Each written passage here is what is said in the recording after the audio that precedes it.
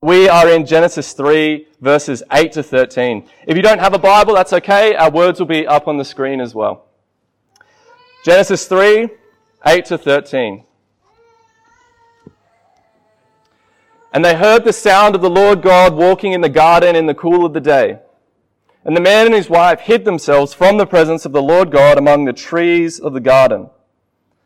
But the Lord God called to the man and said to him, "Where are you?" And he said, "I heard the sound of you in the garden, and I was afraid because I was naked, and I hid myself." He said, "Who told you you were naked? Have you eaten of the tree of which I commanded you not to eat?" The man said, "The woman whom you gave to be with me, she gave me the fruit of the tree, and I ate." Then the Lord God said to the woman, "What is this that you have done?" And the woman said, "The serpent deceived me, and I ate." Let's pray.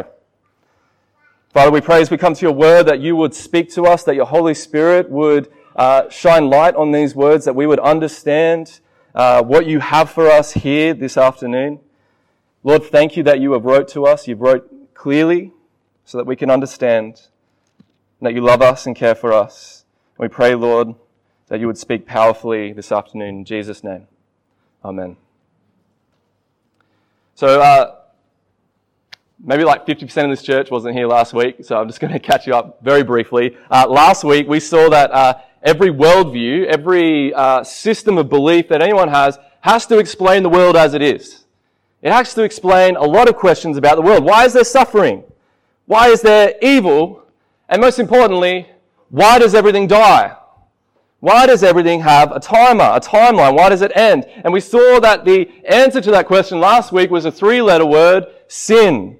Sin. The word sin is actually an archery term. If you were an archer and you had a target and you were pulling a bow out and you were shooting the arrow, if you missed the target, you'd be sinning. You would sin. You'd fall short. You wouldn't hit the mark. And evil basically doesn't exist as its own entity, but rather it is the absence of good. It is a failure to reach a target. Think of it like darkness. There's no way for us to know what darkness is without light. And darkness is simply the absence of light. Darkness isn't actually a thing. It's the absence of something. And that's the same with evil. Evil is an absence of good. It's an absence of good. And in the garden, everything was given to Adam and Eve. No good thing was withheld from them. Nothing was withheld. There was no joy, no happiness, no satisfaction, no fulfillment withheld from them. They lived in this perfect microcosm where every need was met, whether physically, psychologically, emotionally, whatever you want to add to that, it was all met. It was all met. The only thing that was withheld was dangerous. There's only one thing withheld, and that one thing became the focus, the tree of the knowledge of good and evil. And that tree represented what we would call a duplex knowledge. You can't know one without the other. You can't know one without the other. All Adam and Eve experienced was the good. But without the contrasting knowledge of evil, there was no way for them to understand good entirely. And likewise, you can't understand what evil is without some reference to the good. But we live east of Eden. We live on the other side. We're no longer in the garden. There are weeds. There are thorns. The world is not as it should be. Sin has come in. And what it was like for them, to live without sin, without guilt, without shame, all that good stuff, without any temptation to sin, we don't have any reference to that. We can't even begin to understand what that would be like. But Adam and Eve simply just don't know what they don't know. And they have no way of knowing that what they had just given up was infinitely precious. So why did they give it up? It was a temptation. This was the temptation they faced. Satan put it like this: you will be like God. You will be like God. They wanted the knowledge, they wanted the prestige, they wanted to be like God, and that lie that Satan tells, you will be like God, is the same temptation that humanity falls to every day. That lie is constantly being told. The desire to call the shots, the desire to be in control, the desire to know things that we ought not to know. And at the end of last week, we saw Adam and Eve were naked and ashamed. No longer were they naked and unashamed, they're naked and ashamed. And they sewed fig leaves together to make loincloths. And although they were able to cover up their nakedness, there was no way for them to cover up their shame. And so here we are. Their shame motivated them to hide. And now they're vulnerable, exposed. And then they hear the sound of God walking in the garden and they hide. Verse 8. They heard the sound of the Lord God walking in the garden in the cool of the day, and the man and his wife hid themselves from the presence of the Lord God among the trees of the garden. Now, have only a tiny shred of empathy for them, only a tiny amount, because you've got to understand that Adam and Eve have now just been dumped with this overwhelming amount of information. And their nature and their disposition, and I guess their entire constitution has just completely changed. They're a different creature now. They are not the same anymore. They have died. They've been completely saturated now in the knowledge of evil and the ability to do it, to the ability to carry it out. And this is the normal state of humanity now. You can look around at everyone in the room. No one is in the garden state anymore. We are fallen. And this is normal for us. You're like, okay, I get it, Cody. Like, I understand it. This is my life every day. I get it. But for them, understand, it's shocking, overwhelming, and terrifying. Absolutely terrifying. And they're completely aware of the fact that what they have done was massive. It was a catastrophe of the highest order. There is no catastrophe that has ever happened that reached these heights. And it happened almost with a murmur.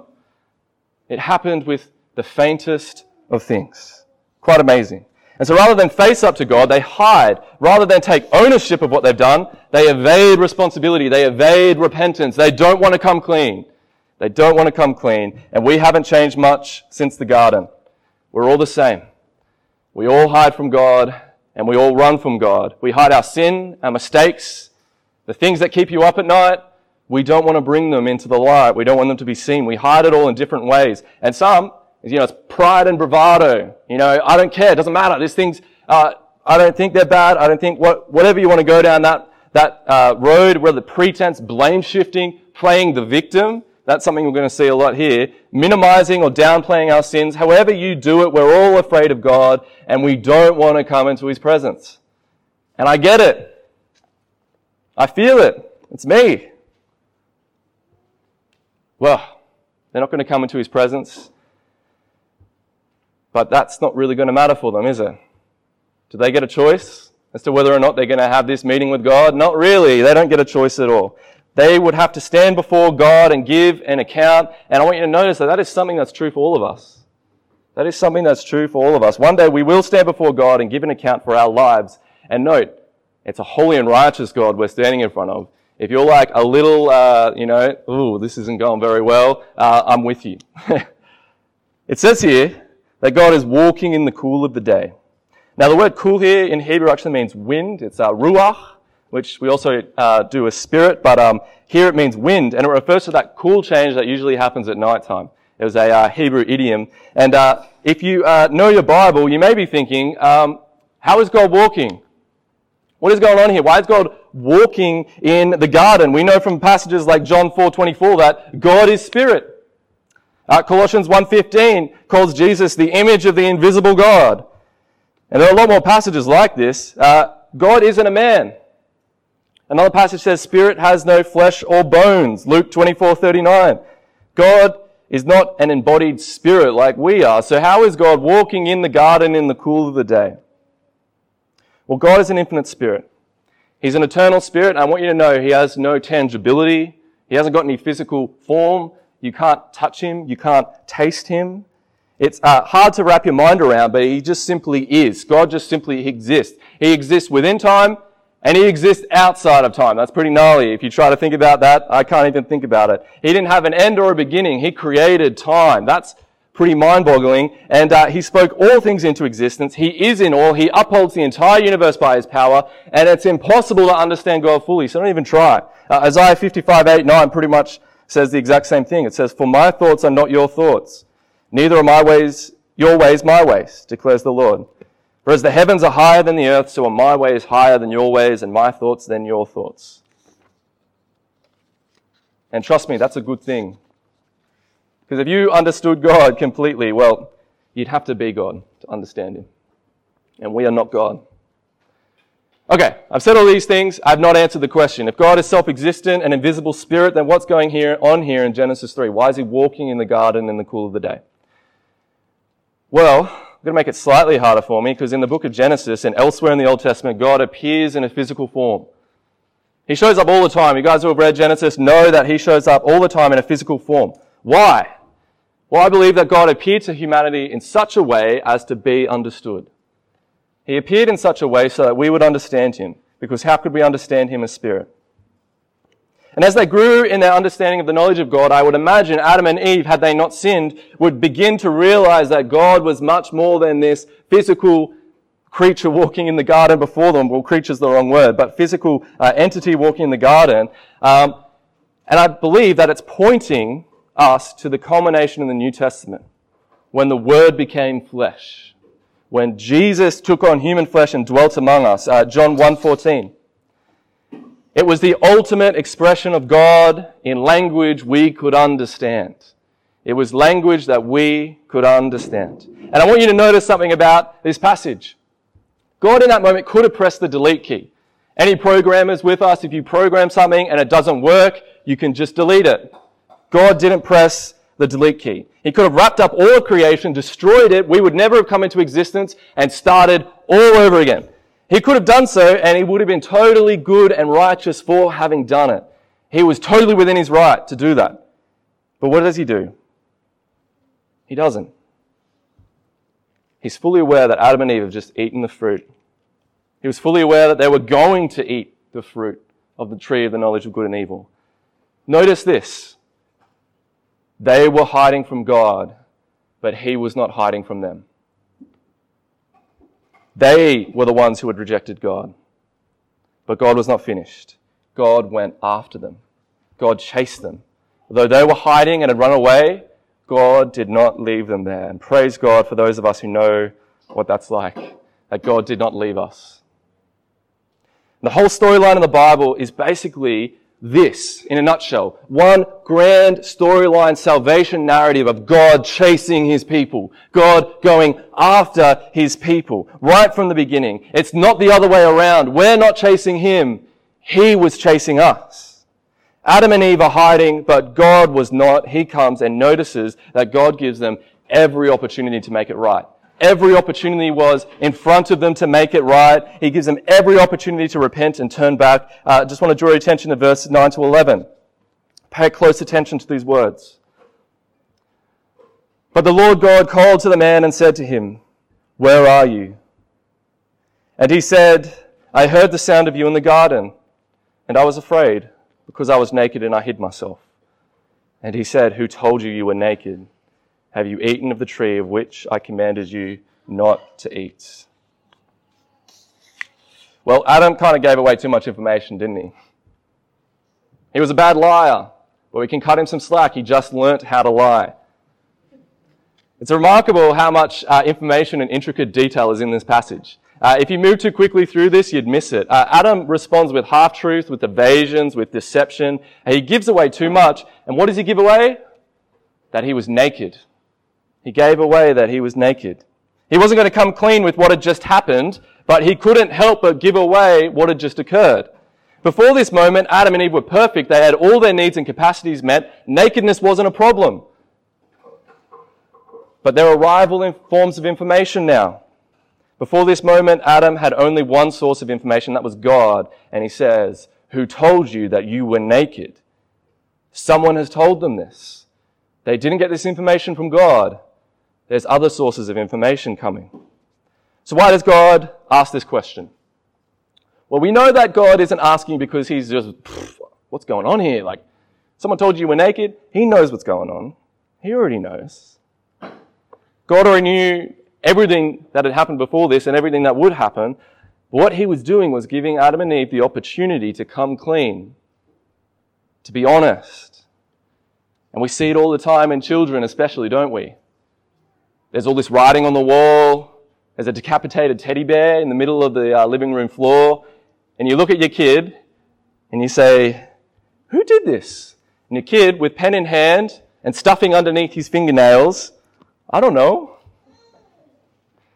The parent's not asking who did this because they want to know who did it. They're asking this question to get underneath and into the child's heart. They're asking to see whether the child will own their mistake or lie. Nobody told Adam that he was naked. He found that out all by himself. God says, "Have you eaten of the tree of which I commanded you not to eat?" This is it. This is Adam's chance to come clean. This is his moment. What does he do? He plays the victim. Verse 12, the man said, "The woman whom you gave to be with me, she gave me the fruit of the tree and I ate." Oh, come on, man. Take some responsibility. Own it. He doesn't own it. He blames Eve. But does he really blame Eve? I don't think so. What does he say? "You gave to be with me. This woman that you gave to be with me." Adam throws the creation of Eve back in God's face. Adam literally burst into poetry. Remember when he saw Eve? And now he's throwing her under the bus. But he's not really throwing her under the bus because he's basically saying to God, everything was going well until you gave me this woman. It was your fault. God, you gave me this woman. This is your fault.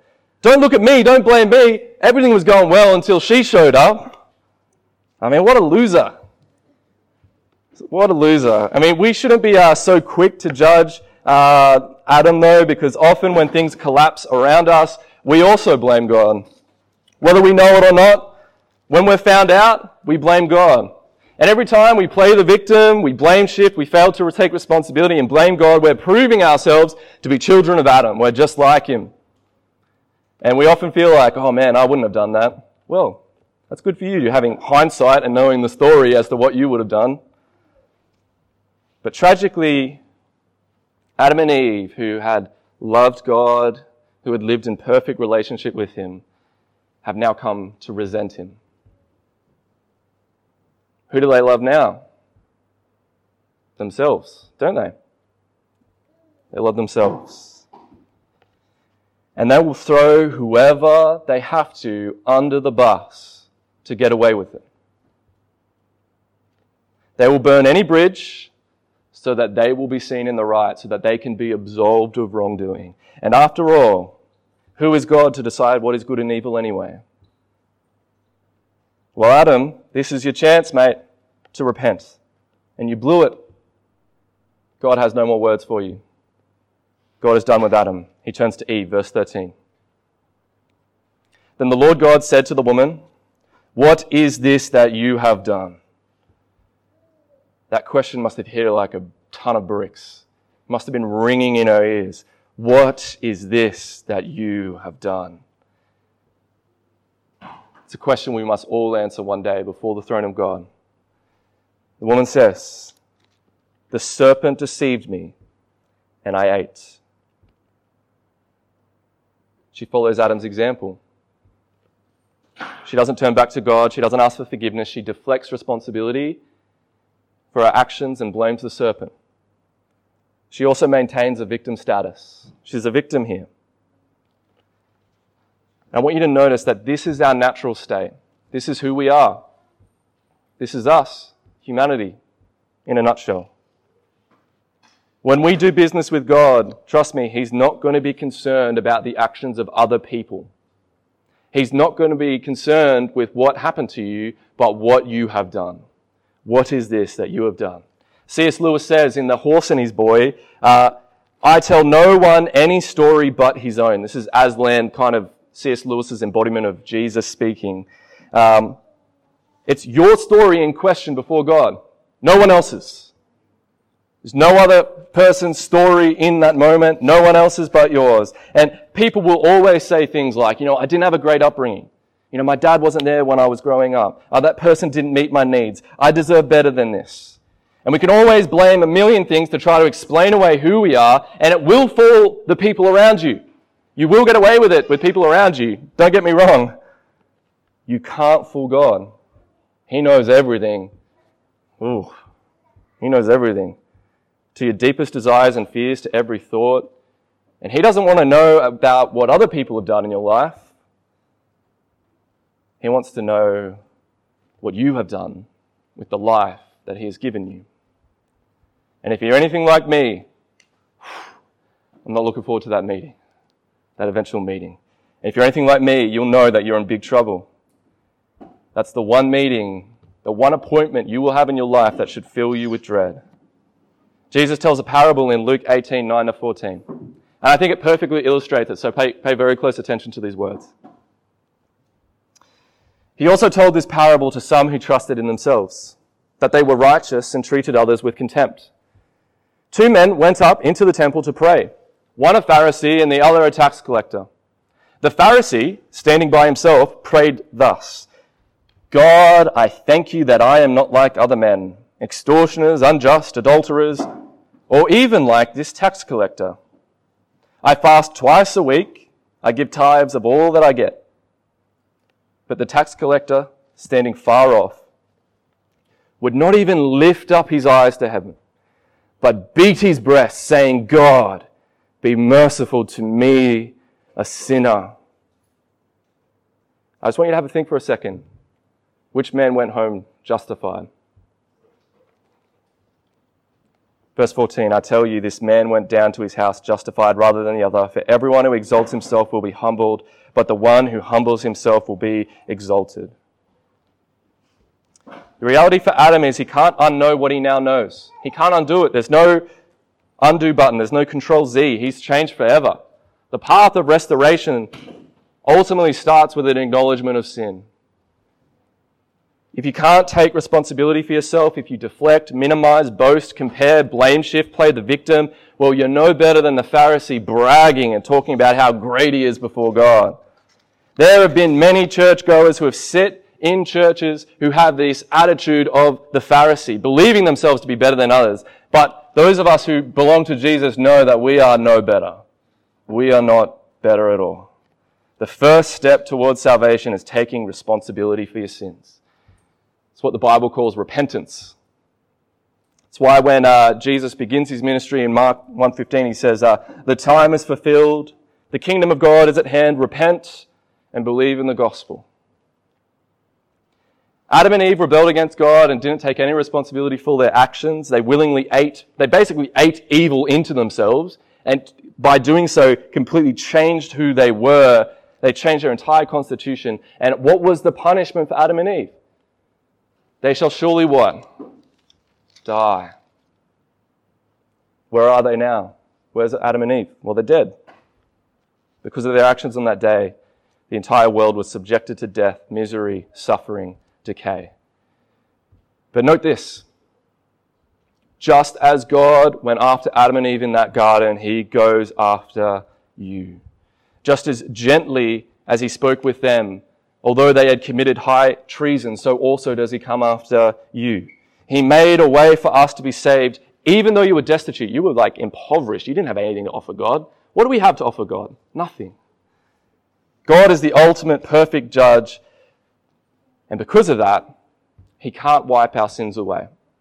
He can't just forgive us. Some people say, God, why can't God just forgive me? Why can't he just let it go? Well, let's just do a really quick mental sort of picture for a second. Come on a journey with me. Imagine we're going to court and someone has just stolen your entire life savings. Even worse, they've killed a loved one, a close loved one. And you come before this judge and the judge says, I am a forgiving and merciful judge. This man goes free. What would you think in that moment to the man who had just stolen your life savings and killed someone that you love? You would think that this is a travesty of justice. This is an outrage. How can you just wipe it all away? It's an injustice if that was to occur. And many think that God just forgives them. This perfect judge is going to be that judge who we all know is wicked, and we think God is like that. That's amazing. Of course God is not like that. How can God let us go free? How did he make that work? Well, he stepped in. He stepped in to our filth and brokenness. He waded into this messed up world in the person of Jesus and suffered insults and mockery and whippings and beatings and was nailed to a tree and died. And he died even though he had committed no wrong. He died even though he did not deserve to die. Adam and Eve deserved to die. Jesus had never sinned. And he bore the punishment that we deserved so that we would never, ever have to bear that price. How beautiful. For those who believe in Jesus and trust in his name, he has made a way for that person to be forgiven by taking the punishment that they rightly deserved. He can both be a just God who punishes wrongdoing and a holy and righteous God who loves us and is merciful and can forgive us. The price was paid for you by love. Listen to 1 Corinthians 15. For as by a man came death, by a man has come also the resurrection of the dead. For as in Adam all die, so also in Christ shall all be made alive. And so a choice is put before us. You can stay in the first man, Adam, and die as he died. Or we can be in Christ and be made alive. Jesus says in John 11:25, I am the resurrection and the life. Whoever believes in me, though he die, yet shall he live. What beautiful words from our Savior. Jesus sets us free from the curse of the fall. He sets us free from death. He sets us free from suffering, from playing the victim, from blame shifting. In Christ, you can own all your flaws. You can just own it because you know you don't have to prove yourself anymore. You've been saved. You've been ransomed. It's not about being a good boy or a good girl. It's not about getting all your ducks in a row, because if it was that, we'd all be screwed. None of us can do that. But God has made a way for us all to be saved. You'll find happiness and satisfaction because God's love for you doesn't depend on whether you got everything right, but whether you trust in Jesus. And by nature, we're all like Adam and Eve. But what would it look like for us to do business with God? What would it look like for you to do business with God? What would it look like to consider your life and say, I take responsibility? No one else is responsible for my actions but me. Like that tax collector beating his breast in a sign of he was just overwhelmed with grief. Wouldn't even lift his eyes to heaven. What does he say? God, be merciful to me, a sinner. God, be merciful to me, a sinner. Cry out for forgiveness to God. And if you do this, you'll be like the tax collector who went home justified. Let's pray.